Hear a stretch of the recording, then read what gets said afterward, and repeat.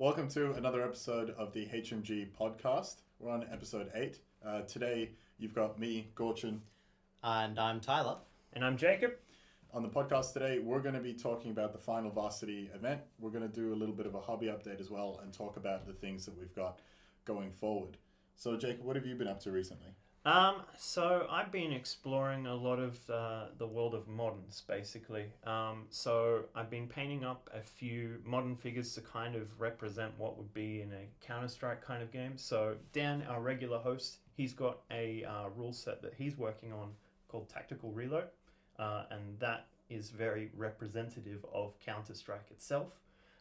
And picking up that interest actually came from the varsity firefight event where we did kind of the defusal bomb missions and that kind of stuff, and I'm like, this is the kind of thing that I want to do on tabletop.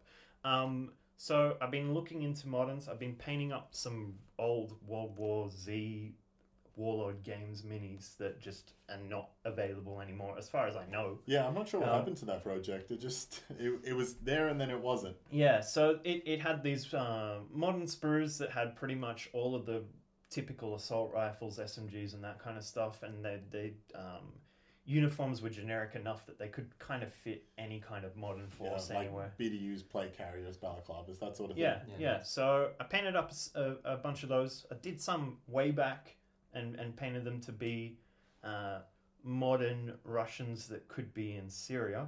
Right, okay. I just kind of looked at what kind of camouflage patterns that they're using now, and then on the other side I was like, okay, if I want to double down into this Counter-Strike-like gaming, let's paint some CTs. So same sprues again, just with, blue uniforms and black and that kind of stuff. How are you finding a painting moderns compared to World War II kind of stuff, which is what you normally paint? Well, there's actually the camouflage is way more complicated, but complicated in the fact that you have more color variations, but it's freeing in a sense that you actually can use a lot more colors. You can go crazy. Yeah. You don't have you can find a lot of material and references out there to, base it on, but when you look into that, there's a wide variety, and you could pretty much blindly choose a couple of colors and splash them on, and you could get something. I actually saw a Facebook post about someone being like, "Oh, why aren't moderns more accurate to the time period?" And one of the publishers for some Kickstarter piped up, and he was like, "We can't actually be that accurate because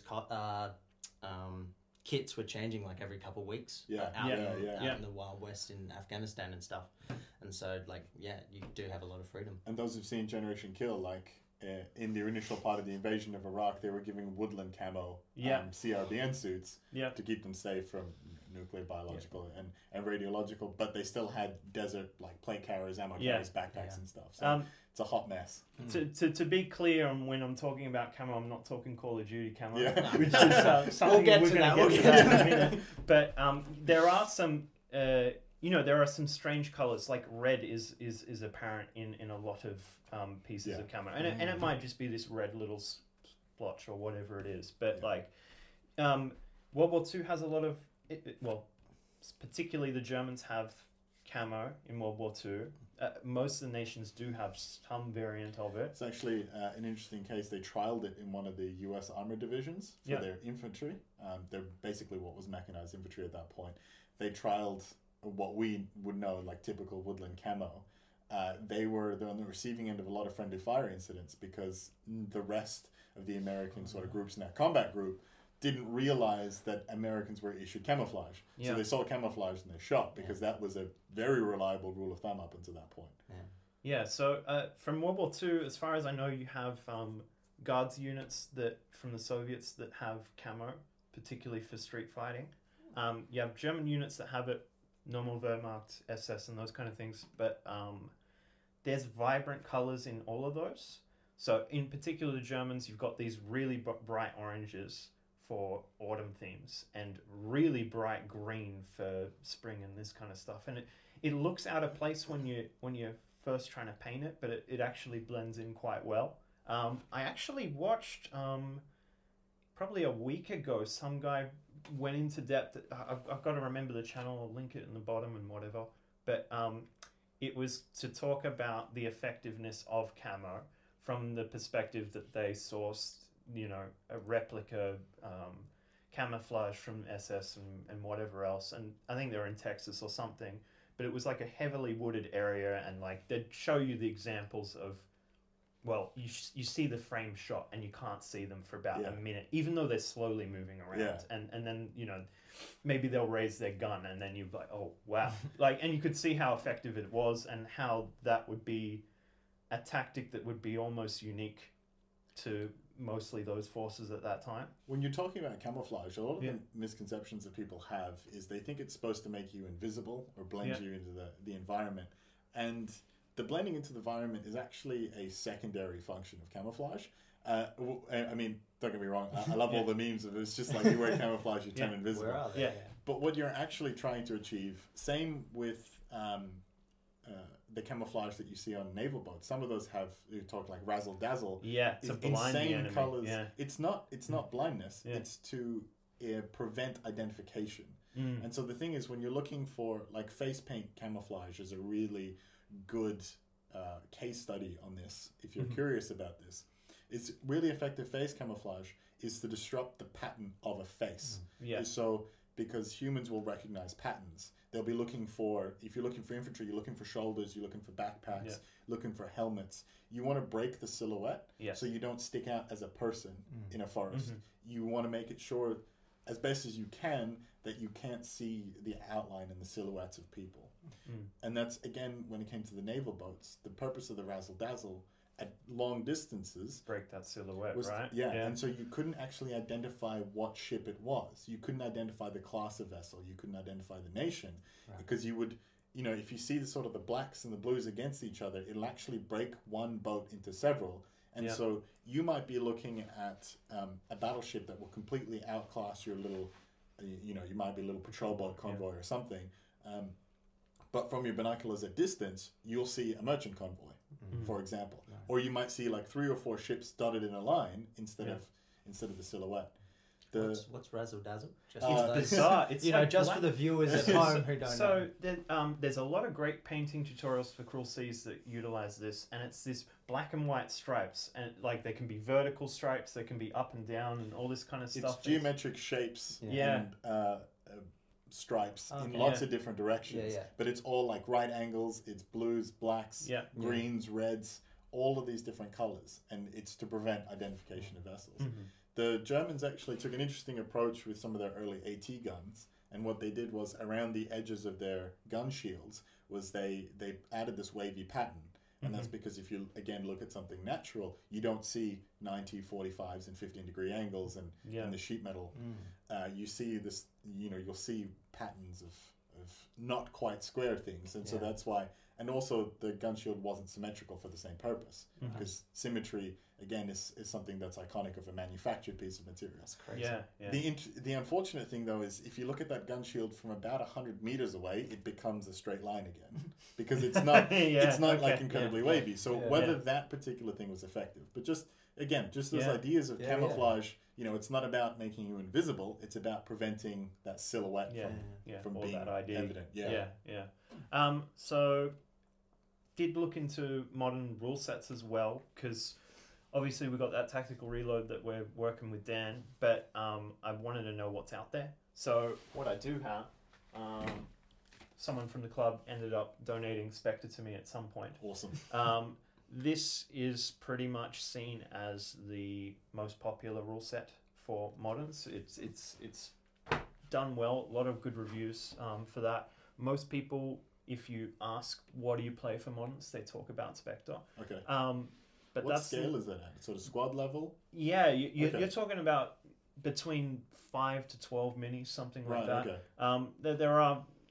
There are additional rules to expand that, but you're looking at maybe a 2x2 or a 3x3 table with small amounts of troops. Angles of fire are things, so there's a field of view. You have to have your model facing in the right way for things to happen. Oh, that's good. And then skill level's very important. So I think I've only skimmed through it. I think there's like 3, 4, 5, 6 different skill levels, and that appropriates to initiative and things like this. So your task force 1 operators are going to shoot first as against the local militia or something like that. But there's a lot of rules out there, and it's sort of a weird place in gaming itself. I know Too Fat Lardies have a rule set that they designed for Middle Eastern conflicts that they're not allowed to actually put out there. So there is a lot of hesitation to creating games that would simulate current conflicts. It's a rumor that I've heard a lot, but I don't know that it's been substantiated. The idea that the Too Fat Lardies game was too realistic and could actually teach you to fight against modern armies. That sounds like very good propaganda. And like I said, I haven't seen the rule set. I haven't seen any official word from it.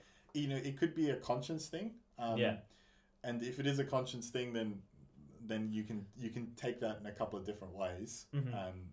It's one thing to go, my rule set's really realistic. I can't release it because it's going to teach you how to fight soldiers. But I don't think that's not the vibe that I'm getting. No. But the thing is, I've never actually heard that from Too Fat Lardies or people associated with them. Just people talking about it more so. So what I wanted to just promote very quickly, there's a blog out there called Charge Blog, and he has a post that is constantly updated. So that particular person is a prominent member of the Modern Miniatures Facebook group, the biggest one that's out there. And it's titled something along the lines of Great Big Modern Warfare Complete List of Rule Sets. And it's a comparison of all of the rule sets that are, all of the popular ones. There's something like 12 of them. I'm trying to decide where I want to be. What I'm clear on wanting to do is I want small combat. So very small squad level. 6 minis sounds perfect to me. An hour game. That's what I want to look for. So Spectre's a good one, and then the other popular, but and I'm told is kind of a easy to learn rule set is Black Ops, which is by Osprey Games. And I know a few people in the club used to play that, and particularly in PMGG, they play a lot of that. They did it for about a year, so it's something I'm really into. The other thing is I watched Armchair Historian this week specifically put out a whole Iraq 2003 series. So fantastic. It's about 45 minutes of content of those 3 videos, just detailing what happened and where and those kind of things. So I'm kind of very interested in exploring that in gaming. Not necessarily just focused on Iraq, but modern warfare. I think Iraq's that sort of interesting space where now we're starting to slowly move out of asymmetric warfare. A lot of those modern nations are actually retooling from asymmetric warfare back into symmetric warfare. And so I think Iraq is at that particular conflict and that invasion is that really interesting point where it's modern enough where most of us remember it happening, and remember some of the lead up, build up to it. But it's long enough that a lot of the stuff that was hidden is now coming out. And a lot of the official stuff is being relaxed a little bit. And we can talk about those things more. So I think it's in that sweet spot where it's interestingly it's starting to fade into the historical part, it is, where you can explore those different aspects. I know there's a few people around who are really keen on sort of platoon or bigger in sort of Cold War gone hot scenarios. I'm sort of quite interested in that as well. But I haven't really found a rule set that's captured me. I wasn't really keen on Team Yankee, which I think is the Battlefront Miniatures Cold War one. But that would be the scale that you're thinking that you'd like? I think that one's probably a little bit too big, a sort of company. It's probably something around 1 or 2 platoons. Something like a mechanized infantry platoon or something along those lines. Just ignorantly, I'm not a game designer, I haven't done that much homework just yet, but looking at a lot of the what I understand of the conflict, it seems quite a difficult scale to capture, just because most of the stuff that you would actually be utilizing would be off-map assets.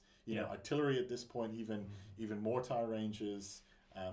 You're not talking precision-guided munitions for the most part. An armored conflict, and if you're trying to talk about realistic ranges, or at least plausible ranges, it becomes a game of playing on a 12 by 8 with one infantry platoon, and the whole thing just sort of unravels quite quickly.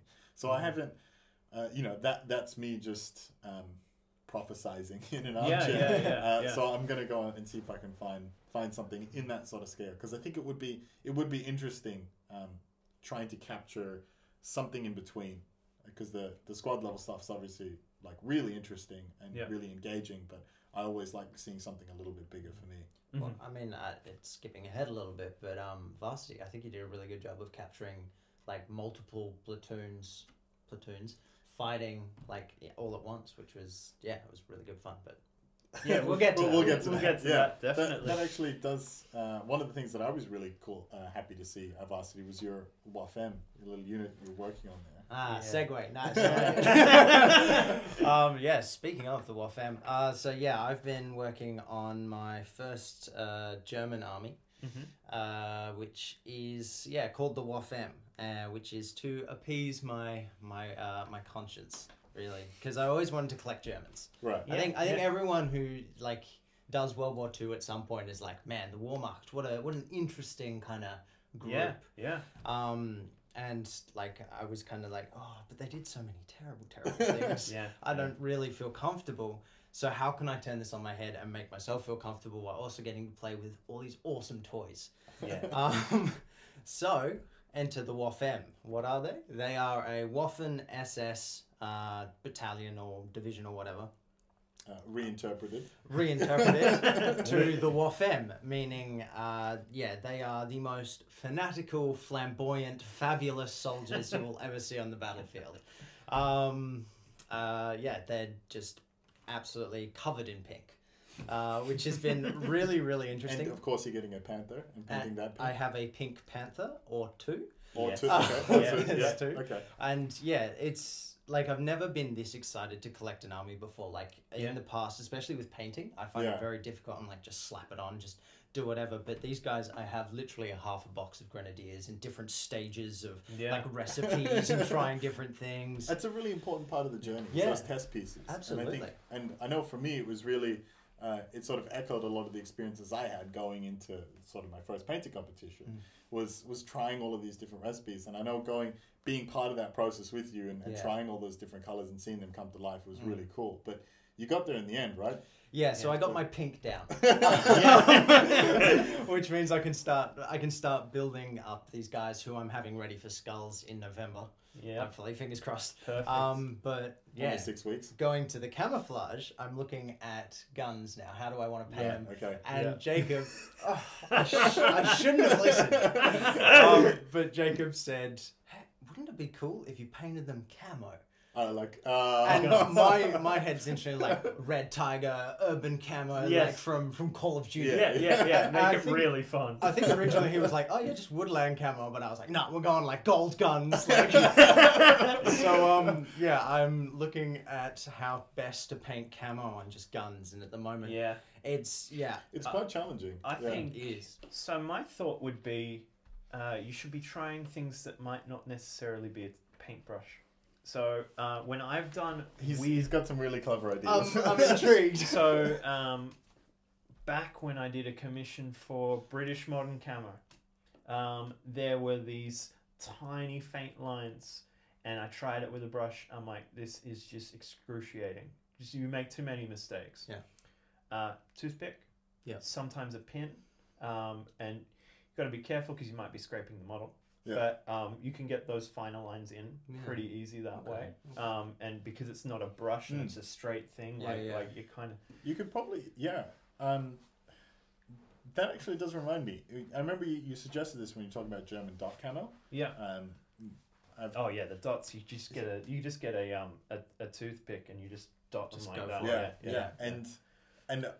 I remember experiencing almost physical pain at the amount of times I tried to like paint a dot with a paintbrush. Because even if you get the flow like spot on, and maybe if you're definitely if you're a better painter than I am, you have no issues with this. But one of the challenges that I have is getting like a nice concentric circle. Because of course, if you think about a nice detailed brush, it's got soft bristles. It wants to move around on you, and you have to apply not much, just a little bit of pressure to get it to move. Otherwise, you get like very thin paint that'll flow off your brush quite readily. But again, it's not going to give you that nice, vibrant dot that's very typical. And I think the more that I've thought about it and spoken to you about your toothpick techniques, I think hands down the most underrated hobby tool is a box of toothpicks. Yeah. And I don't say this to oversell the point. When it came to my Iron Signet entry, I used more toothpicks than I did anything else. Are we talking freehand on decals? No. So that like one, I still find that the brush works yeah. better because I'm trying to mimic the strokes of infantry. So getting the little tails and stuff works much better with a brush. Cool. But I'm talking like the tool that I use to create the rivets in the belt, the divots in the weld seams and the beads was a toothpick with a little bit of soda can like metal wrapped around it in a U shape. And then when I was filling in all of the seams and stuff, I was trying to use like plastic knives or my finger or something like this. Yeah. Toothpick every time. Oh, wow. Every time. Yeah, honestly, just using a toothpick and just rolling it. I was using sort of the Tamiya epoxy putty, which is quite sticky, so you have to like wet the toothpick and stuff. But honestly, and then I made a barbed wire fence and used the toothpicks for all of those poles. And if you tap them, you'll get the little mushrooming effect you get when you hammer like wood into ground. And all of these little things, honestly, $1 can whatever you call it, a little container of toothpicks. And they're hands down the best investment I've ever spent in hobby. Just checking. What was the pattern for the weld? This is a little bit of an inside joke. So when I did the weld beads on my M10, I had patented the tool to make.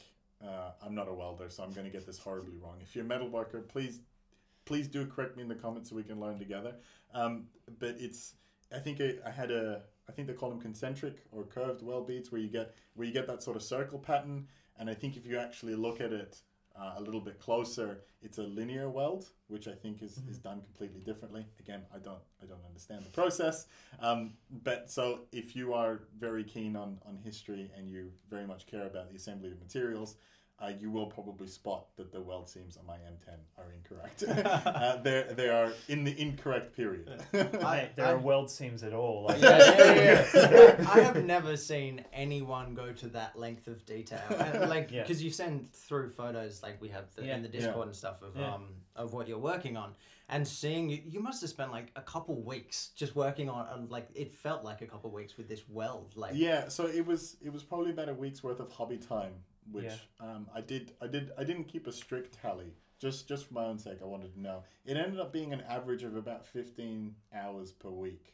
I was working. I was having for hobby time, and so that was including all of the test pieces on a 172nd Centurion. A Walker, which is in a horrendous shape now because it's covered in putty and weld seams that are awful.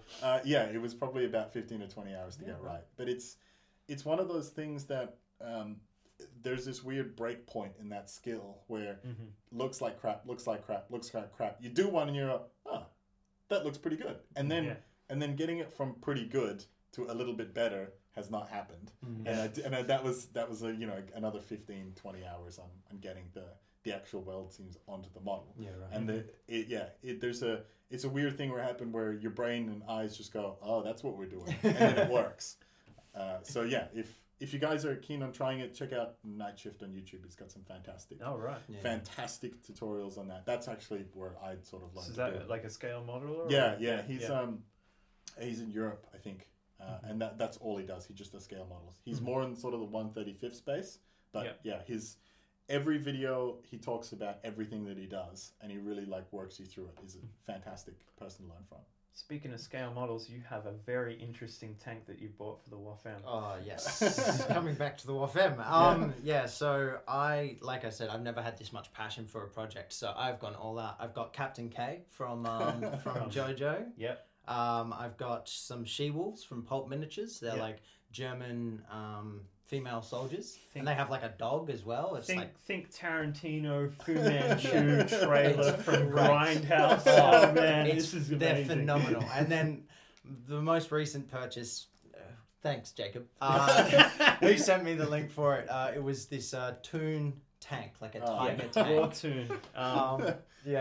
World War II. Tournament legal, of course. Of course, yeah. You don't mind me having this like tiny little tiger just hide behind this building. That's 4 times taller, like 8 times shorter. Yeah. It's just perfect height for like a building. It's just squeezed up. So it's got like two wheels on like the tracks or something on either side, and it's just like really high and just Comically proportioned. Yeah, Yeah. so I don't think I'll be using that for skulls, but it is. Please do.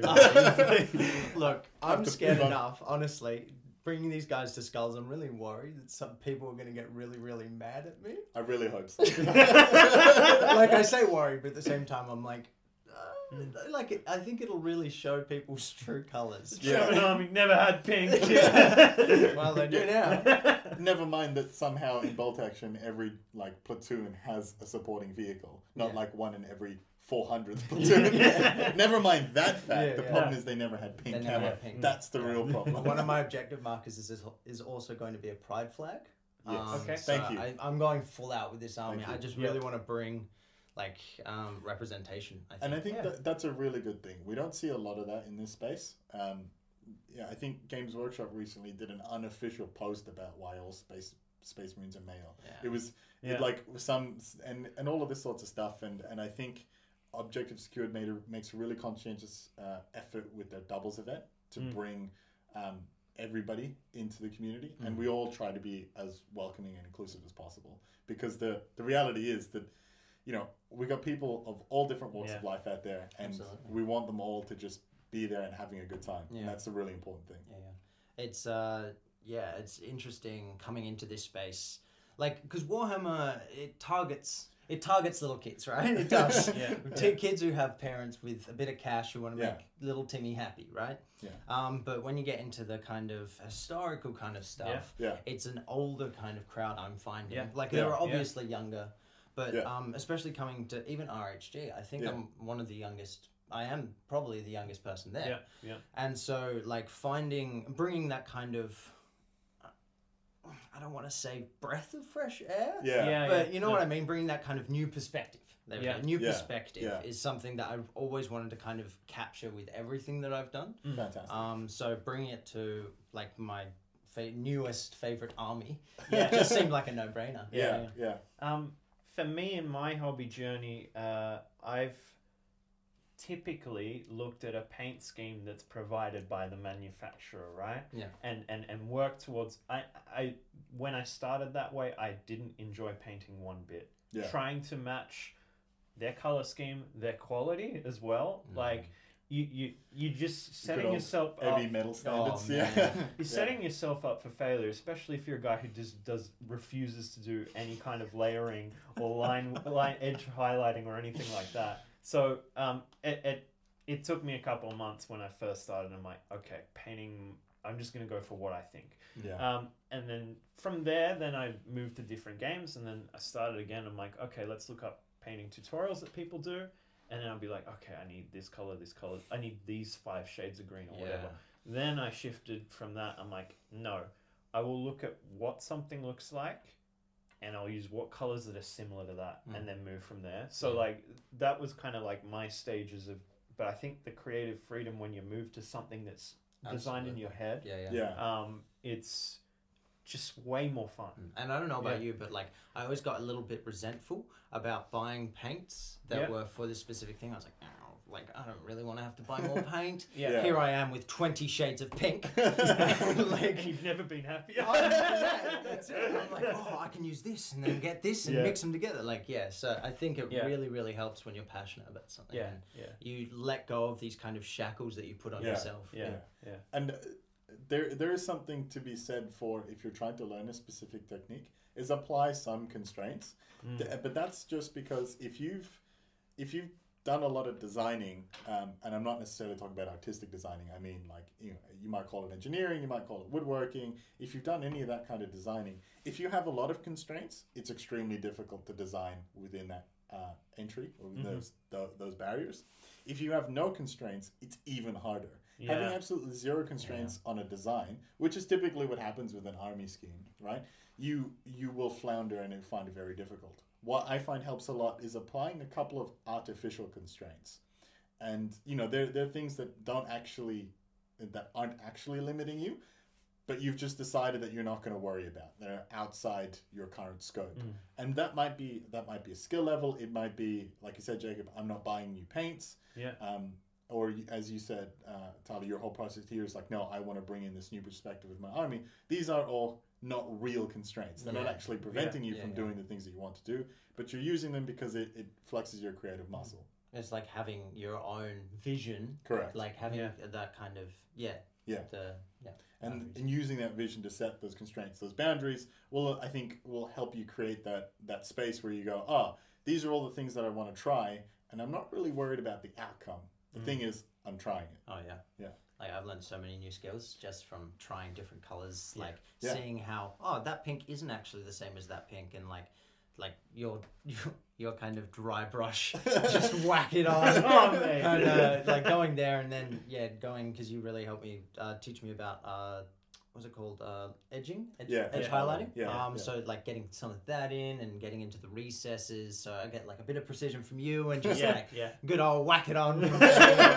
It's been really fun. And I would like to point out that Jacob is the successful commission painter at the table. Absolutely. So you probably want to take more of his advice than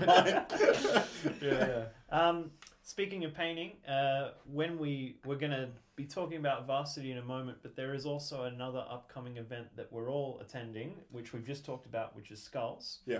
There is a figure that is being sent to everybody next week. We will be able to pick it up from Good Games Rockingham. Other people will be able to pick it up from Outposts. Okay. So OTP is printing out this thing called Partisan Pete. So every force will have their own little partisan. And there's a painting competition assigned with that within the event itself. Yeah. So we're really looking for, it's only a single figure. Yeah. So kind of go nuts in the sense of like, make this a character figure, try some things that are a little bit new, kind of outside of what you would normally do.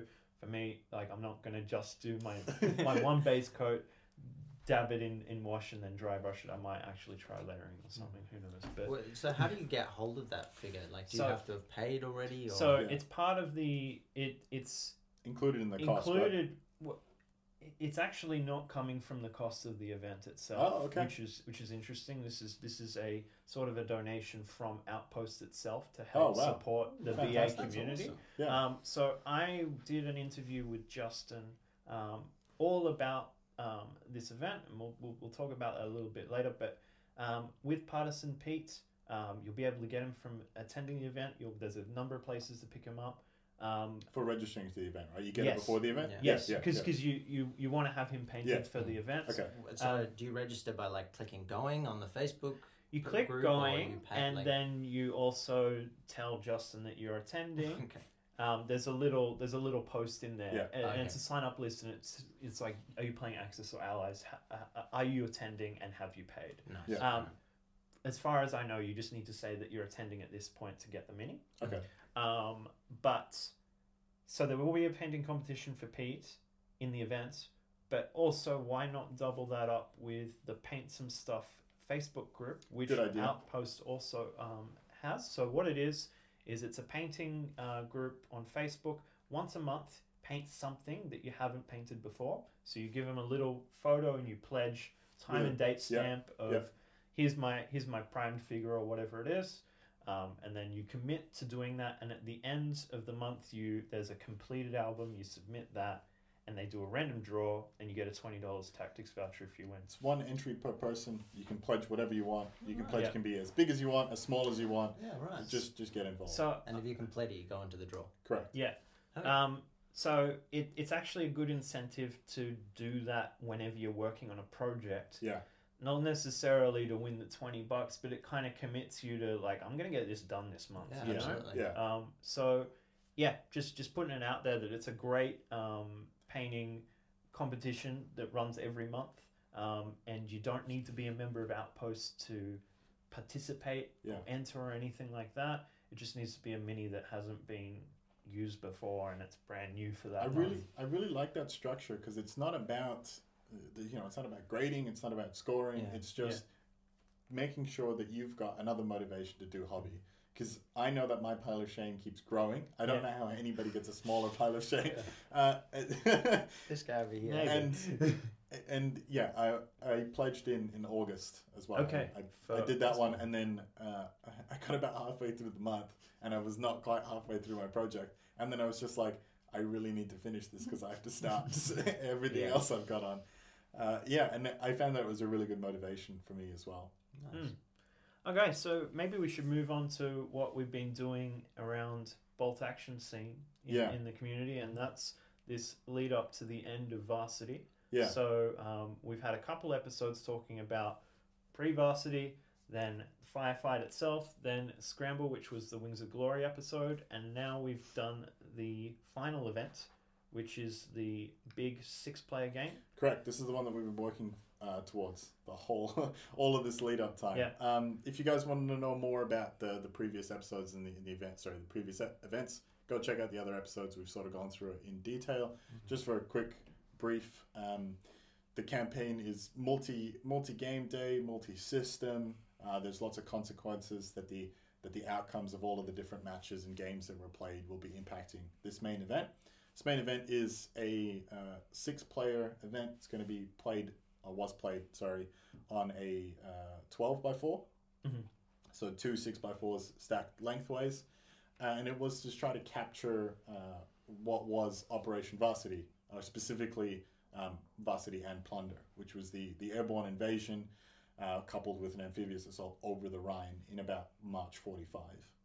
And so which is why Tyler's joining us here, because he was one of the Axis commanders, and I was just there playing as game referee. So the thing that we did, we had a couple of special rules specifically around sort of the bolt action mechanics. So one of them, the key one, was that we didn't do order dice at the value that most people would understand, rather than being, all of the 3 players of one side and all the 3 players of the other sides, each individual order dice going in the bag. It would have worked out to be, I think, something like 65 dice at the end of the day.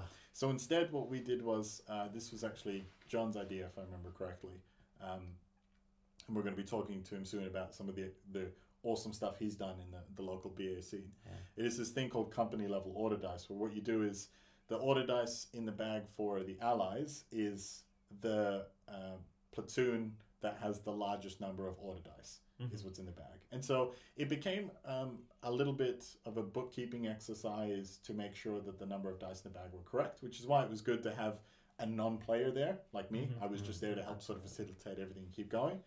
The flip side of that is when the allies draw a dice, each allied commander got pulled dice out of his own pool, and he could snap 2 within his own forces, and as long as there was more dice than he had left, he would still have sort of the same initiative as his teammates. And what that meant, it turned that 3v3, instead of being sort of a 1v1v1v1 etc., it ended up being a 3v3, and you got this sense of, you got that nice ebb and flow that you get with bolt action of some sides having initiative or with multiple dice coming out, and then you also captured some sort of local initiative where an officer might snap 2 and seize an opportunity with his men, and he might move several units. And I think having that distinction was really cool. Didn't see too many snap 2s. I think we saw 1 or 2 in some really key moments, but by and large it was pretty much just relying on this company level system. This board, just to reference it for people, it was essentially deployed as kind of 3 battles. So you had a river crossing that the allies were trying to come on from. Yep. You had some paradrops happening in a forest in the middle. Yep. And then you had a town that was trying to be assaulted from glider planes. Correct, yeah. Yeah. And so the deployment zones were set up so each player had roughly 48 inches. The river crossing ended up being a little bit more constrained just because the river sort of snaked through that tile. And so the allied player got a very skinny corridor to advance onto, which makes sense if you're coming in as an invading force. And the German defender was not quite up against the bridge himself, not quite in the defenses. And that was to represent the fact that the Germans didn't actually know exactly when an invasion was coming, just that it was. Yeah. And everybody else was basically deploying in either meeting engagement style or paradropping instead. And so we didn't use the combat drop rules. We sort of played with them a little bit. I played with them a little bit just to sort of capture some of the things there. The other special rules that were in play was there was no bridge at the river. So the Allied commander could choose to take a squad of engineers, try to repair the bridge, or amphibious vehicle, so we didn't care about it. You can still cross it. We made it shallow, so you can still cross it without needing sort of amphibious capability. The Germans were short on ammo, and so that meant that every time they fired either a team weapon, such as an LMG in a squad, or a heavy weapon, there was a chance they got a pin on themselves. And there was no drop zone secured for either the glider landing or the paratroopers. And so the paratroopers were scattering and collecting pins like you wouldn't believe. And the glider was landing through Rommel's asparagus and just basically potentially applying pins to every unit that crawled out of the glider. So I think overall, from my perspective, everything worked how I had designed it to work, which is a good thing in and of its own right. But that doesn't inherently mean that it was a good mission design in the first place. I think this sort of harkens back to what I was saying about my some of the practice games leading up to the Skulls event that we had in July. You know, I had this played this one game where I had this awesome game plan and everything was working to the game plan, and I still got absolutely destroyed. And it wasn't until turn 5 or 6 that I realized that's what was happening. And it's a very similar trap that you can fall into when you're designing one of these events. It's just because things are working how you expected them to work doesn't actually mean that what you had intended was a good, fun thing to do in the first place. What I found was when we played the day is that the Allied players had collected pins very rapidly in the first turn, and a large number of them across many units. And in bolt action, that can sort of make and break. But what it ended up happening was the paratrooper player had to spend the entire first turn just rallying. And it actually ended up being his second turn he had to rally because his first turn was spent deploying.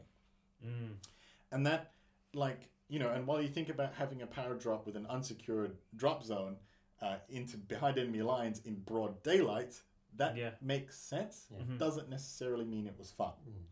And then the other thing that I found was, and this is something really obvious I could have picked up reading the pack, was that each special rule that ended up being applied pretty much had a different percentage chance of applying a pin. And it ended up just being a case of next time if I would do this again, I would set all of those probabilities the same, and either the rule is on or it's off.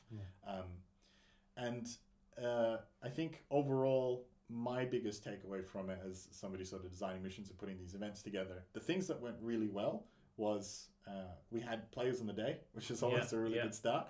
And to secure that, I locked this thing like 6 months ago. This is the date. If you guys can't do it, let me know. But if we can hopefully pick a date that all 6 of our players would be there, fantastic. Also lined up, I think in the end we had about 4 backup players. It wasn't intentional to get 4. The initial people that we invited to play said, I'm not sure, I can't commit. And then there was a few of us who were just really keen to see the event through, that we were there and we had backup armies. That was really key. The other thing was I was checking in with every player at least once a week. It ended up being somewhere like once a week to once a fortnight. Some weeks were busier than others, depending on whether we played an event recently or a new version of Players Pack came out. And so for me, all of that was really good, really key to success.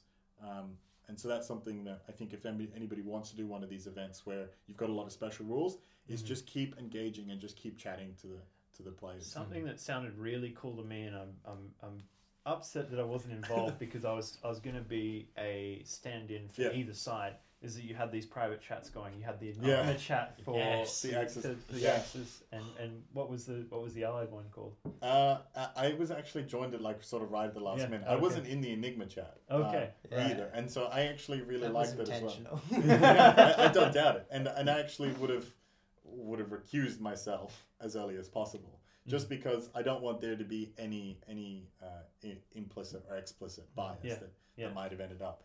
And because I was the one who was basically summing all of the outcomes at that point and figuring out which rules were in play, that's obviously got some implicit bias. I mean, you're never going to be able to avoid that as a human being making these decisions, but I had sort of mathematical checks. So it wasn't me deciding whether the rules were in play. It was, if we had this many victories in the firefight day, then this would be in play. They weren't arbitrary decisions. Correct. So, thank you. But yeah, how I've heard so many things about this Enigma chat. Oh, man. So I remember you were like, because I think I asked you at one point, I'm like, do the Allies have this chat? And you're like, yeah, but I don't think it's very active. Yeah. We were like, every second day, it was like, all right, boys, what are we doing today? Like, what's going on? What's going on? Because as soon as we found out who we were with, we made this second chat and we named it the Enigma chat, obviously, because of the Enigma code. Yeah. And yeah, from day dot, especially one of the guys in there was like, you know what we should do? A little bit of propaganda. So, because we didn't know each other's lists, obviously. I think the idea was we turn up on the day, we find out what we're versing. So the Axis players could talk about their lists within themselves. The Allies players could talk about the lists within themselves. But I had made it very clear to ask both sides to keep their lists hidden from each other. Because one of the outcomes of the firefight mission was that I would distribute an interpreted sort of briefing, some recon. A recon report of the opposing forces. Yeah. And so the Allies managed to secure that advantage, and I did that after everybody's list had been submitted. Yeah. So the thing was, I didn't want the Allied players to have that opportunity to go,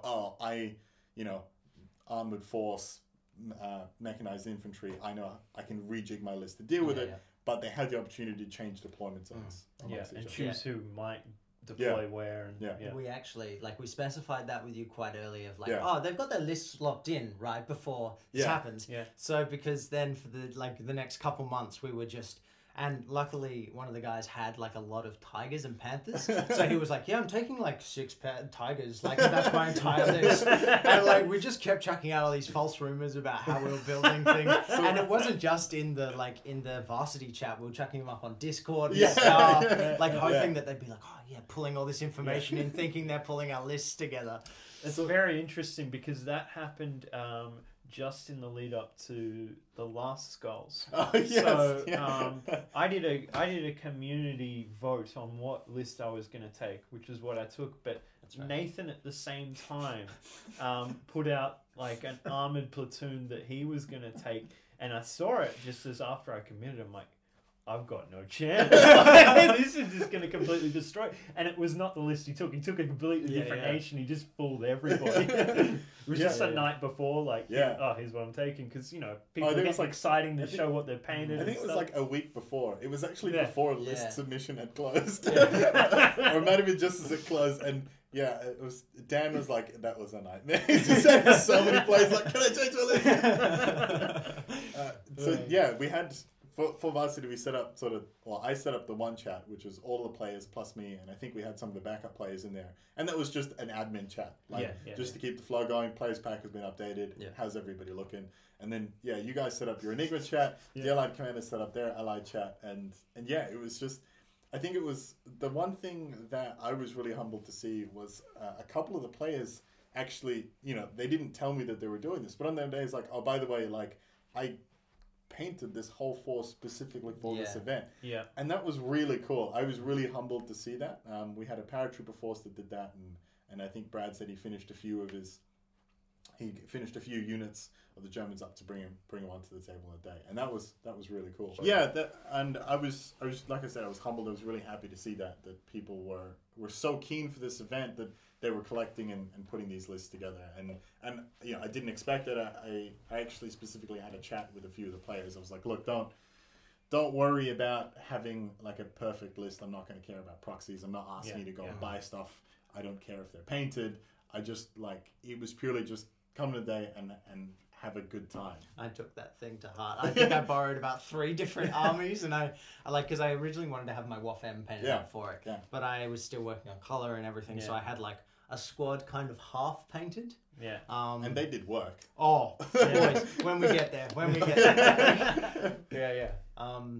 Did you want to talk about that? Yeah. All right. Well, I'm just curious about one thing. Did this event kind of solidify how your list is going to look moving forward for the Germans? So because they're the WAF-M, the Waffen SS, they're the best armed, they're the most fanatical kind of troops and everything. I really wanted that core aspect of having veterans. but also because the other guys were taking like mechanized and motorized divisions, armored divisions rather. Yeah. They were like, hey, you're gonna have to be the one, and this is getting into the tactics of it. Yeah. You're gonna have to be the one that brings all the dice. Yeah, all the order dice. Yeah, so we match the other team and stuff like that, which was actually rather thematic because, you know, last stitch of the Germans, you've got just everyone piled together trying to defend.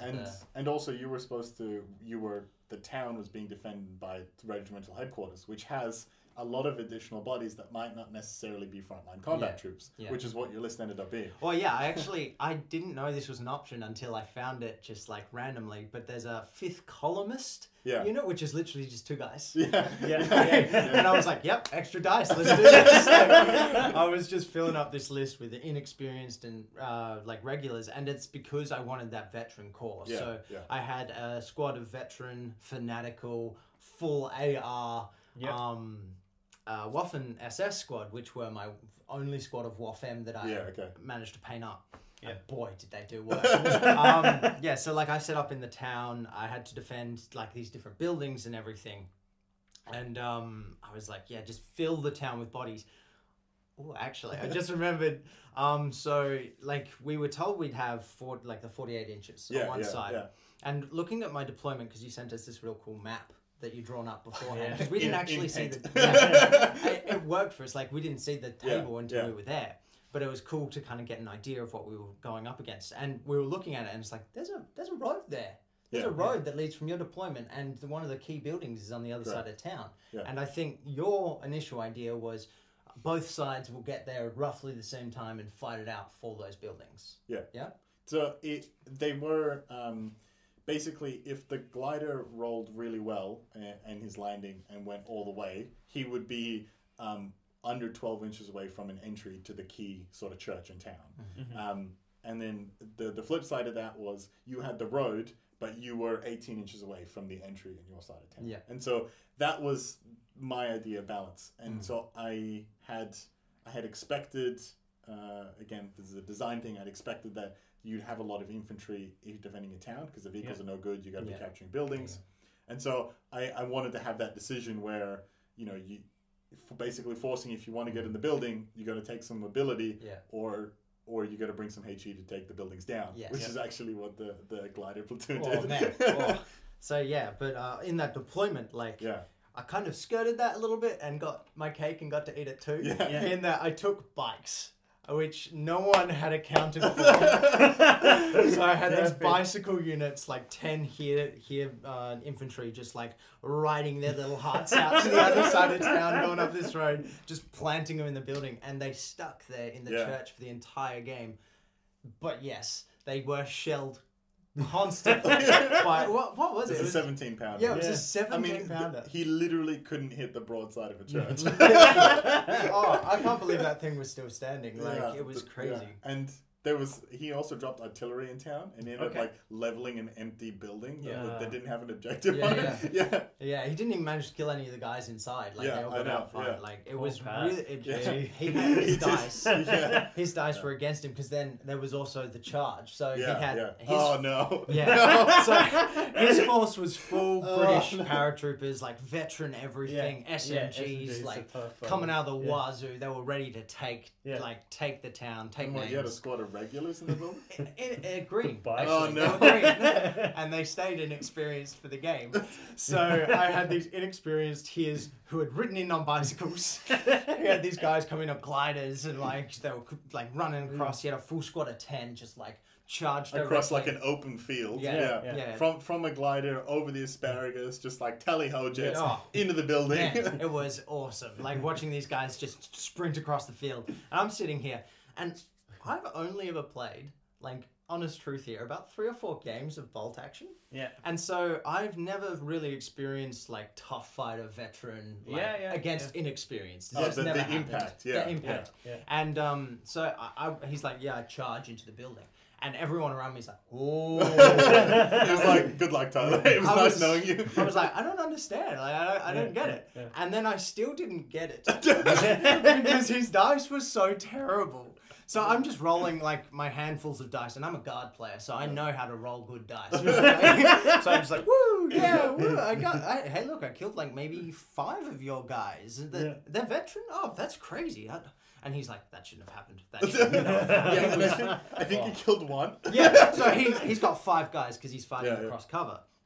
And so he rolls his dice and he kills 1 guy. I've made all my saves for my inexperienced squads against his veteran tough fighters. Yeah. And I'm like, oh, cool, I won that. Like, they're all dead now. And everyone around me's just gone mental. They're like, oh my God, how did that fail? And I'm like... The way you're explaining this, there is a very famous video on YouTube out there. It's some war movie from like the 90s or something. And it's this German garrison that's shooting this one drunk Soviet guy, and he's kind of dancing around, and he's got the PPSH, and like he's swigging from his vodka, and like just goes like this, and like the burst fire like takes like 20 guys, and like they're trying to run away and all this kind of stuff. And but the opposite, it's just it's just like drunk old men and kids in a church, just like bolt action firing.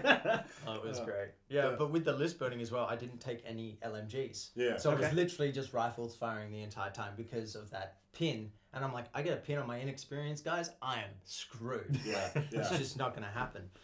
So yeah, that was probably the biggest defining moment that I didn't realize until after the game. Yeah. But the best moment for me as a player was when I like Dan, who was the paratrooper commander, Correct. His forces had some of them had swayed onto my side and kind of consolidated a little bit. And so I was like, how close are those guys to my deployment? And we kind of looked at it, and Dan, who's amazing with trigonometry, was like, it's probably about 6 inches. And I was like, thank you. He was a really good kind of opponent. Like, he's great to play with. Yeah, absolutely. Good sport. But yeah, so Shane I just used to TO all the time. Oh, yeah. I bet he'd be awesome to play against in like Skulls or something. Yeah. But yeah, so I just got my Waffen AR toting fanatic veterans, just planted 10 of them right next to one of his just regular squads. Yeah. And I was like, I'm a fire at that. So he had 20 shots coming at him, and I just wiped them out. And I was like, and we kind of had a chat about it as the game went on, because we were kind of friendly and everything, about just sitting there and just having that squad there, because I did that. And he had an LMG there. He had like another squad all sitting like around there. And a sniper team as well. And a sniper team as well. And I'm like, might lose that squad. Like I've taken pressure off Brad because he's now going to have to commit things here. But I'm probably going to lose these guys. Yeah. And I was like, that's fine. New model syndrome. I'll blood my pink boys and girls. And move on. Yeah, it's whatever. They stayed there the entire game. Yeah. I think they lost 3 guys, and that was from medium machine gun, light machine guns, rifles, and a sniper team. Yeah. Oh, what a bloodbath for the Allies. So when I got there, I was absolutely terrified for Nick. So Nick he was the German bridgehead defender. Yeah, so defending that river section. And I know that Wayne has taken a full armored platoon that includes a Pershing. Yeah, a Pershing, a Sherman, a Chaffee. Yeah, and I think might have been 2 Chaffies. Yeah, I think it was. And the only anti-tank options Nick had is got Panzer IIIs. I'm like, yeah, but Panzer IIIs light tanks, man. Like, you need I actually really, really liked that, because that was like one of the big things about Varsities is that they didn't have like dedicated. Yeah. We're not talking Panzer IVs, Panthers, like Tigers. I mean, they had a couple, but they were, they were diamonds at that point in the war and that particular conflict. Yeah. And there was like, all of your Panzer training at that point is done in Panzer IIIs, and he like painted them up like, oh, it's like a little, they're out in a little Panzer training exercise, and it's like, is that a Pershing? So, Nick had the P3s, which are a solid tank, 150 points, decent gun, and twin MG and all that kind of stuff. I typically use them for the anti-infantry role. Yeah. And then he had a flak on the back of like flak a truck. on a truck, And then a Nebel.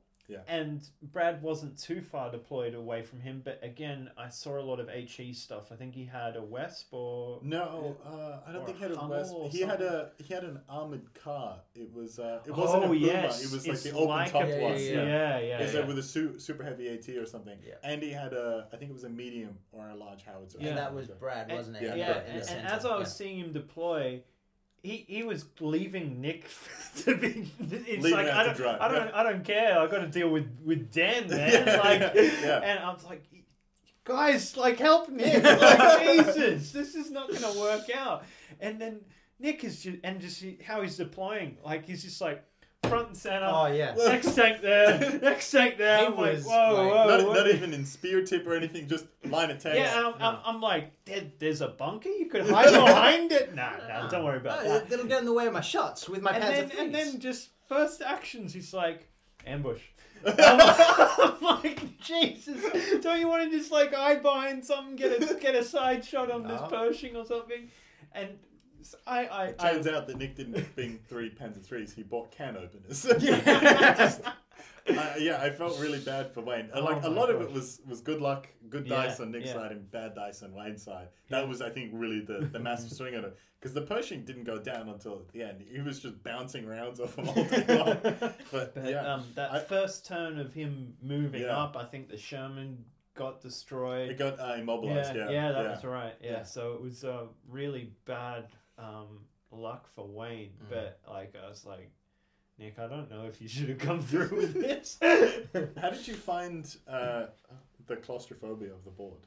Because they're having so typically with a 6x4 you'd only expect 1-on-1, and if you're talking a 12x4 you'd expect a 2-on-2. And so with the 3-on-3 you ended up loosely speaking with about a 4x4 play space, and each player was bringing 1,000 points. Yeah. So it was, the claustrophobia. I mean, Dan was on my deployment zone, like we talked about before. But I think it was all right for me because the glider didn't come in too close. Yeah. And he had spent a lot of the points on that artillery piece Yeah, that the did 17 nothing. pounder. Yeah. And so then it was more about him trying to maneuver guys around my arcs of fire and stuff like that. So I feel like I had quite a bit of room.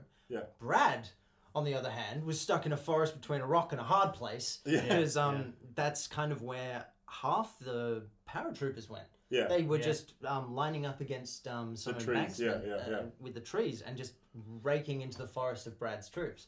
And Brad did a great job. Like he took on all comers. Was Because he had the British paratroopers, glider infantry Yeah. squeezing over one side, and the US coming in from Yeah. the top. Yeah, yeah. And then he was like pressed up against the German armored platoon. Yeah. And he's just like, well, I guess this is my lot in life. I'll just hold on to this point. Oh man, yeah, it was like we kind of helped each other out because he distracted the paras, I distracted the American paras.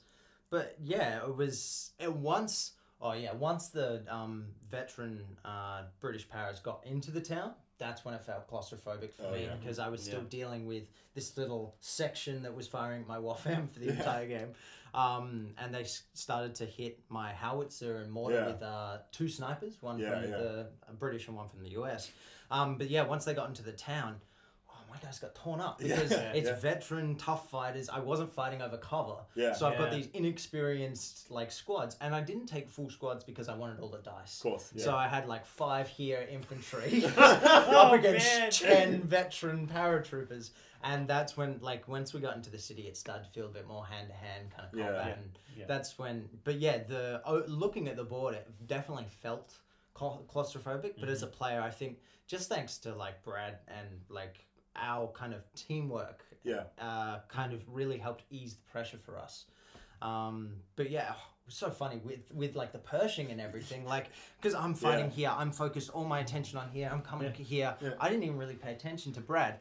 Look over at the other end of the board. Oh, they're all gone. I see like these flames coming out of these Shermans and stuff. I'm like, wow, like. So what I would have loved to see is the armored commander go on a thunder run. Yeah. Because there was a road that ran the length of the board intentionally. So there was a couple of pivots around the center, again, just to make sure you couldn't run through it and to have like a little bit of a death valley. But the whole, like what I would have thought the armored platoon guy was going for was just, it's this concept of thunder run. You load up in a convoy, you set a speed, and you just forget that your brakes exist, and you just fire and roll. Yeah. And I was expecting him to just roll on through so he could bring armored support to the rest of the Allied players. But Wayne's game plan there was to take out the German armor so they couldn't then pivot onto them. Yeah. And that I remember talking to Nick before, and he's like, "Yeah, my game plan is I'm just gonna it's gonna be effortless for me. I'm just gonna destroy the Allied armor and then like swing in." And I'm sitting there, and this is after I'd seen the List submission, and I'm sitting there like, "You're not punching through a Sherman in a Pershing." Unfortunately, the dice decided to side with Nick on that. So just to be clear, objective wise. So you're talking about Wayne being on the other side, rolling right in. So it's the church that's important. So there was roughly like one objective for each pair of players. Yeah. So or one objective space. So the one at the bridgehead is there's a checkpoint on both sides of the river that are worth equal points. And so the idea was they couldn't just sit there and ping rounds at each other because they weren't going to get anywhere, victory point wise. The one and that I think they were worth 1 or 2 each ticking up. So every turn. Then there was the space in the middle had the forest clearing where the road ran through was like an artillery zone. If you had more units in it, more units in it than your opponent, you earned a couple of EP. However, for every unit that was capable of indirect fire, so howitzers, naval warfers, indirect firing, self-propelled guns, whatever, they were worth 1 additional victory point, regardless if you actually controlled the zone. And they had bonuses to hit on specific areas of the board, because this represents a forest where the Germans were trying to set up an artillery position, and a paratrooper division, I think it was the 82nd, was actually assigned to clear out the artillery position. So that was that representation. And then the town had the most objective points. You had 4 buildings throughout the town plus a church in the middle. The church was worth a couple points every turn, and it was also worth 3 points to the first person who captured it. So it could only be captured once a game. Ding, ding. And so what I was trying to encourage was that how roughly the points ended up working was if the Allies won the bridge and the forest, they would have a close victory, and if the Germans dominated the town. But basically the idea was that if you wanted to win, you had to control the town, which was what the whole point was. The bridgehead is obviously important for an amphibious crossing, naturally. But the town, just like Bastogne was in the Ardennes forest, represents sort of the crossroads. This is when all of your different bridgeheads can meet up. This is a mustering point. And so I made that you either had to win, if you won the town and any of the other battlefields, like you won clearly. Yeah. And that was what I was trying to go for. And so I was really, and I did make that explicit in the players pack as well. And so what I was expecting to see was just a general gradual push from all players from the river into the town. And that more or less happened, except everybody kept stopping each other from moving down the board, which again was interesting for me to see. I had these intermixed and claustrophobic deployment zones because I wanted people to go, oh, that's not my AO, but oh, that is a good opportunity for me to take. And so to see a few of those happening, like with your WAFM, and see Brad take some of those opportunistic shots as well was good. Oh, fantastic. Yeah, it was so fun. Fantastic. Yeah. Glad to hear. Like the one thing, because I felt so bad at the end because I had held most of the town. And it would have maybe been a different story if he'd gotten those veterans in. But even then, I'd held that for like 2 or 3 turns. So maybe even turning down the victory points to the church or something. Yeah. So there was a looking back at it. The other thing is probably just neutralizing the victory points, just making it even, and just that ends up being just a case of majority rules. The other, the first, I guess the big thing for me is you got to play test, and it was, I didn't. I'm gonna commit a sin and admit to it. It's I didn't actually play test the event because I didn't feel like playing 6 players and doing it. It was a lot of effort to get it all set up, and I was worried about all the other lead ups. I said, I don't care if it's perfect. I care about doing this event. And I think that's probably really good advice for anybody out there is don't be disheartened if it's not perfect, and don't chase perfection and lose sight of completion. Always make sure that you finish whatever project you're starting. If it's not perfect, just start another project. We've all got enough piles of shame to support that. We've all got enough mission ideas to support it. Just try it. And that's not to say you can't go back and redo the same event. Mm-hmm. And we actually had a lot of interest outside of RSG about Varsity. And so I will actually be tidying up the players pack, making it a bit more explicit, and then I'll be publishing giving people access to it. So if they want to come down and play it, they're welcome to. If they want to try it at their own clubs, they can as well. That's cool. But I think it's definitely one of the things that I agree with you there is probably neutralizing the victory points and making sort of those probability of pins as special rules the same. Might be a nice idea to relaunch it at Outposts or something like that to get a completely different player base and see how it would work out. Yeah, I guess we'll have a chat to the Outpost guys. Yeah, if you're listening, let us know. Yeah. So thanks for talking to us about Varsity, but we've got another event coming up for Bolt Action in Perth, and that is Skulls, which is going to be hosted by Outpost 6030, end of November, 12 50-point lists with 12 order dice. What are you guys happening to bring to this event? So 1250 at 12 order dice for me was actually a little bit more challenging than I expected. So I brought a 12 order dice list to the previous one in Skulls, and that was only 1,000 points. That was a nice sort of balancing act of how big do I want my squads, transports, my tank, and stuff like that. Looking at this list, I got to about sort of short of buying a vehicle in the list. I got to about 800 to 900 points, and I got what I liked in there. I got my 4 veteran squads at 8 men. One of them's an engineer squad with a flamethrower, your sniper team, your howitzer. I got my transports in there, and all of the other little bits and pieces that I like. And then I sort of went, well, I don't really have any dedicated AT. Last time I took a Chaffee as my tank. Chaffee's a great, it's probably one of the best bang for buck US vehicles on the list. I think it's a light tank, but it's got recce, medium AT gun. You got a gyro stabilizer if you take it as veteran, and it's sub 200 points at veteran. It's an absolute steal. It's got riveted construction, so if it gets hit, it's not great. But with all of those other tools, if your Chaffee's getting hit, you've either gambled and lost, or you're not sort of like playing to the point of recce. Obviously, it's an oversimplification, but that's the sort of general gist of it. With vehicles like that, you want to keep them hidden, you want to keep mobile. And so I'm looking at my tank list, and I actually think I'm going to take something a little bit heavier with a bit more punch. Right. The reason is because I looked at my list from a competitive perspective, and I think it's got all of the tools that I want in my toolkit, and I've only got 1 order dice left. Right? Yeah, okay. 11 dice, I'm at 900 points. I got to take something big. And then, I was thinking about all the things that I would take, and I was like, well, I'm an American player, what am I going to take? A Pershing, maybe? Or am I going to take like a Sherman 76 or whatever? And then I was like, hang on. The German players are going to be in the exact same boat. Yes. They're going to hit, even with veterans, they're going to hit 900 points at 10 or 11 dice. And they're going to go, I could take a Tiger. I could take a Panther. I could squeeze that in. And so that's, again, I'm not massively concerned about a super heavy or a heavy or super heavy tank on the field. But I expect it's going to be a reality. And even if I take a medium AT, it's like, I can throw some pins at it. But if I want to throw some pins at it with like multiple pins, I got to take a heavy howitzer. Yeah. And that was just a little bit too much point cost for what I was getting. And if I'm taking a heavy howitzer, I don't really want to be slinging it at a heavy vehicle anyway. And so I'll probably take, a 76 or something that's got a heavy AT gun, just because I don't think it's going to make or break a game.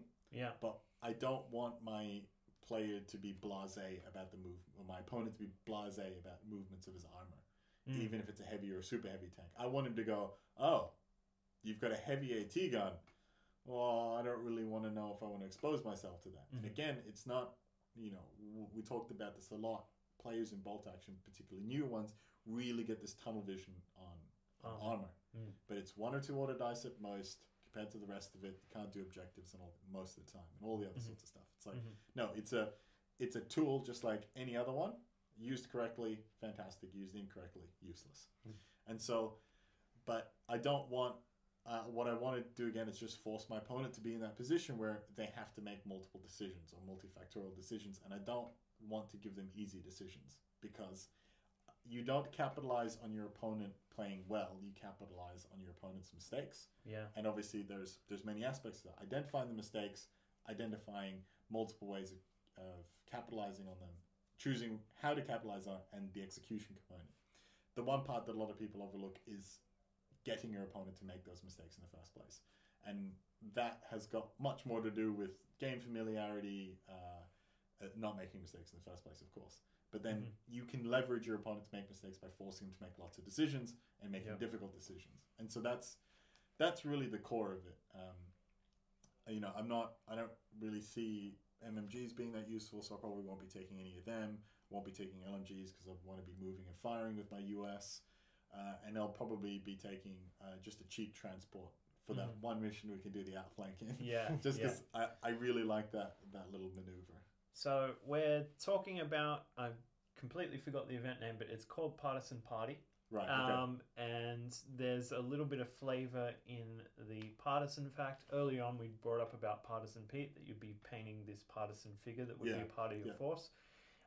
There's a number of side missions included in this pack, which is similar to On the Side. That we had these additional things that you could score points over, just as important as completing the actual mission that you're playing when it comes to scoring. So there's going to be points in time where you might have to change your game plan to deviate to the side missions or the mission itself to get to the number that you want, because winning the scenario on those conditions doesn't mean that you got enough points to push you through on the next round. Correct. But so the tournament win, I think, is 2 victory points or greater than your opponent. Yeah. So I don't have the players pack in front of me. If you're within 2 victory points, it's a draw. If you're 3, it's a win, or it might be if you're within 1, it's a draw. But and so that's where those sort of side objectives really come in. If you're able to not just complete the mission, but also complete all the side objectives and prevent your opponent from them, then you'll have a massive sort of tournament ladder victory. So the theme for this is all around escorting Pete. Yeah. So he will be able to join various squads for the specific purpose of scoring objectives, these side objectives. As far as I understand it, he can only join 1 squad per game, and he can't. Yeah, he's just attached at the beginning. You choose a squad. So he, for all intents and purposes, he is just attached in an escorting role. He's not able to commit to combat actions or help with rallies or anything else that you would normally see. We go into a bit of a deep dive with Justin. We just recorded about an hour-long episode all about this event. It goes into all the decision-making for creating the side missions and how that came to be. That's really cool. In relation to lists, for me, I'm trying something new, and that's just trying allies. Okay. Just played Germans for the last 2 years or so.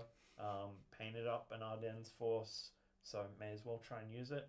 As for the... I'll probably have very similar elements to Gorchen in the list, except for the armor.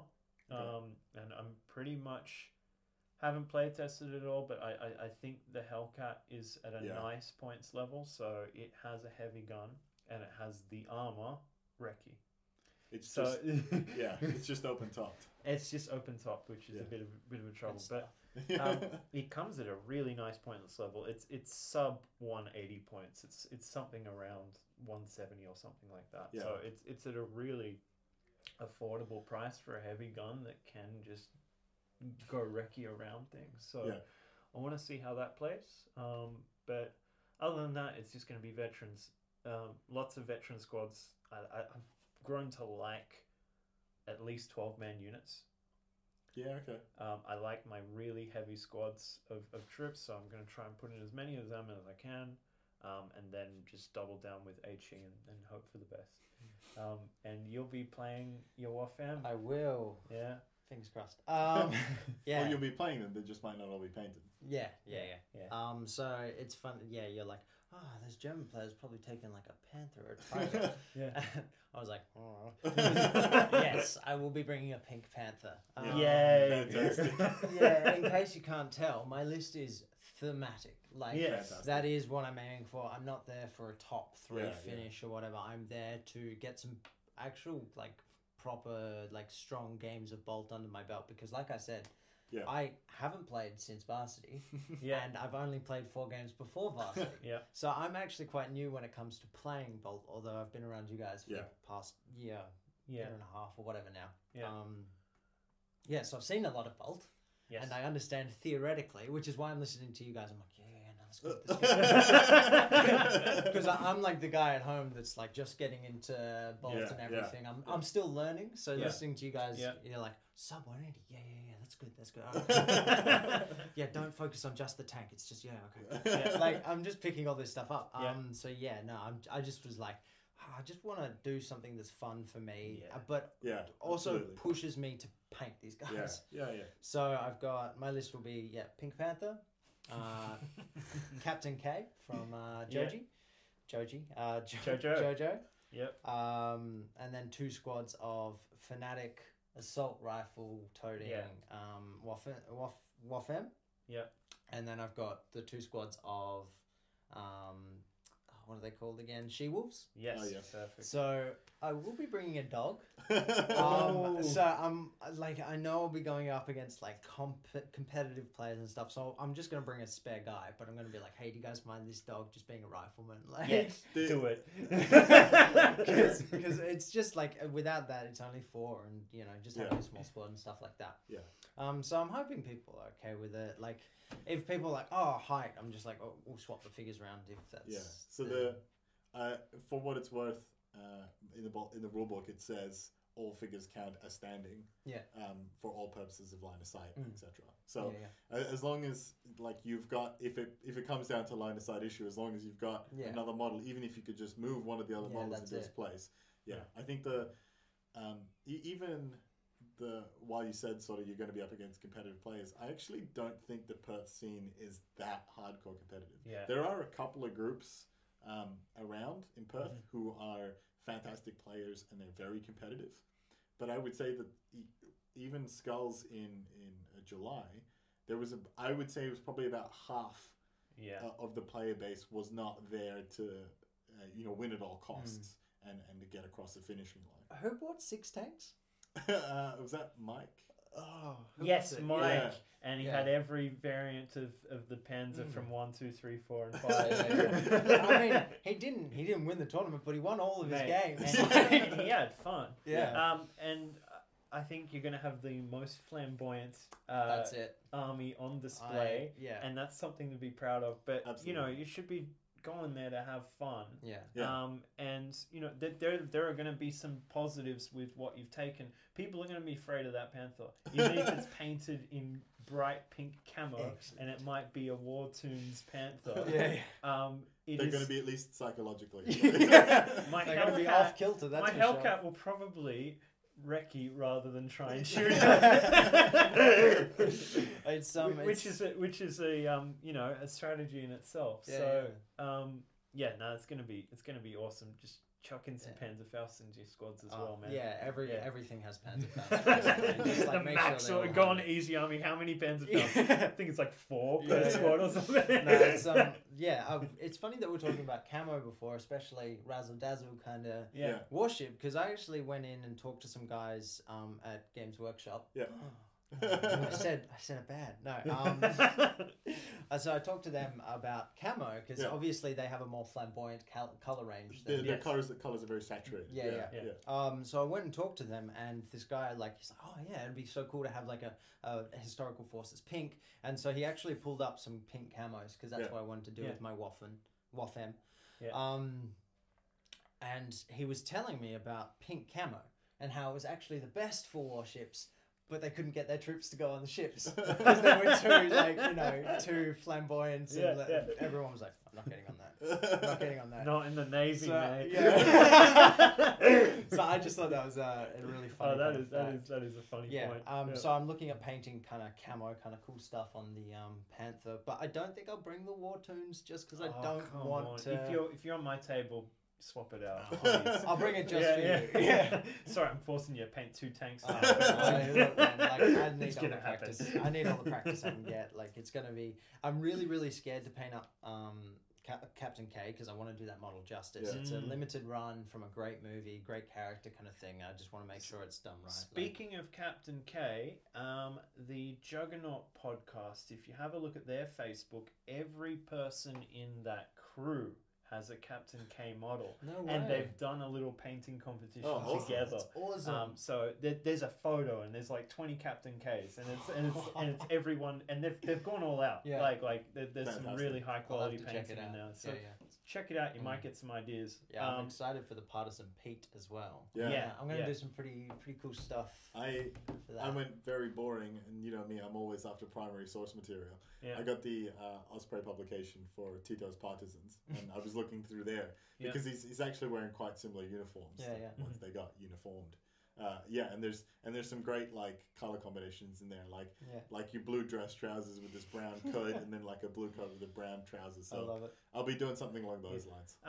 The model itself could fit in a lot of places in Europe. Yeah. So you could paint him to be a Soviet partisan. He could be French resistance. He could be Dutch. Like there's so much opportunity to actually go quite hard into the painting for Pete. I'm excited. So I'm actually really excited to see what people do. And because it's one figure, I think it gives a bit more of a chance in the painting competition side of things that it doesn't go to the default best painters in bolt action. Okay. I think if you got one figure and you're not spending the time on an entire force, you might have the opportunity to try a few techniques and get something looking quite unique. It's actually, I know a lot of the really top tier elite painting competitions from outside. I know that what will typically happen is you'll register to one of them and you will have a model provided to you and everybody gets the same model. Yeah, right. And so it's more of an exercise in assessing that painter's creative ability as opposed to ability to assemble a model, choose a model, etc. But that model cost is included in the ticket or the entry, isn't it? Yeah. I think in those cases it is. Yeah. Thanks for checking in with the Historical Miniature Gamers podcast. Thank you very much, Tyler, for being a part of this cast. Thanks again, Gorchin. Please like and share this video if you enjoyed it. Let us know what you think in the comments below. Have a look for us on all the podcast apps out there. So we're on iTunes, we're on Spotify, we're on Google Podcasts as well. Find us on Facebook. Let us know what you think of the cast. If there's anything that you want us to cover, we'd be more than happy to try and accommodate what the community is after. So it's Historical Miniature Gaming Gamers on Facebook. Yep. Western Tabletop just Western Tabletop on YouTube. And Facebook. And Western Tabletop is also on Facebook. Correct. Yeah. Cool. Now, good to know. And if you ever see any of us now out in public, I'm the talent over here loves being approached by people. So definitely, I'm sure, if you see us have a chat, we always love talking to people who've seen the show or haven't seen the show, and definitely come say hello to us. So wherever you can find us, search Western Tabletop or search HMG Podcast, Historical Miniature Gamers, you'll be able to find us. Great. Thanks, everyone. Bye.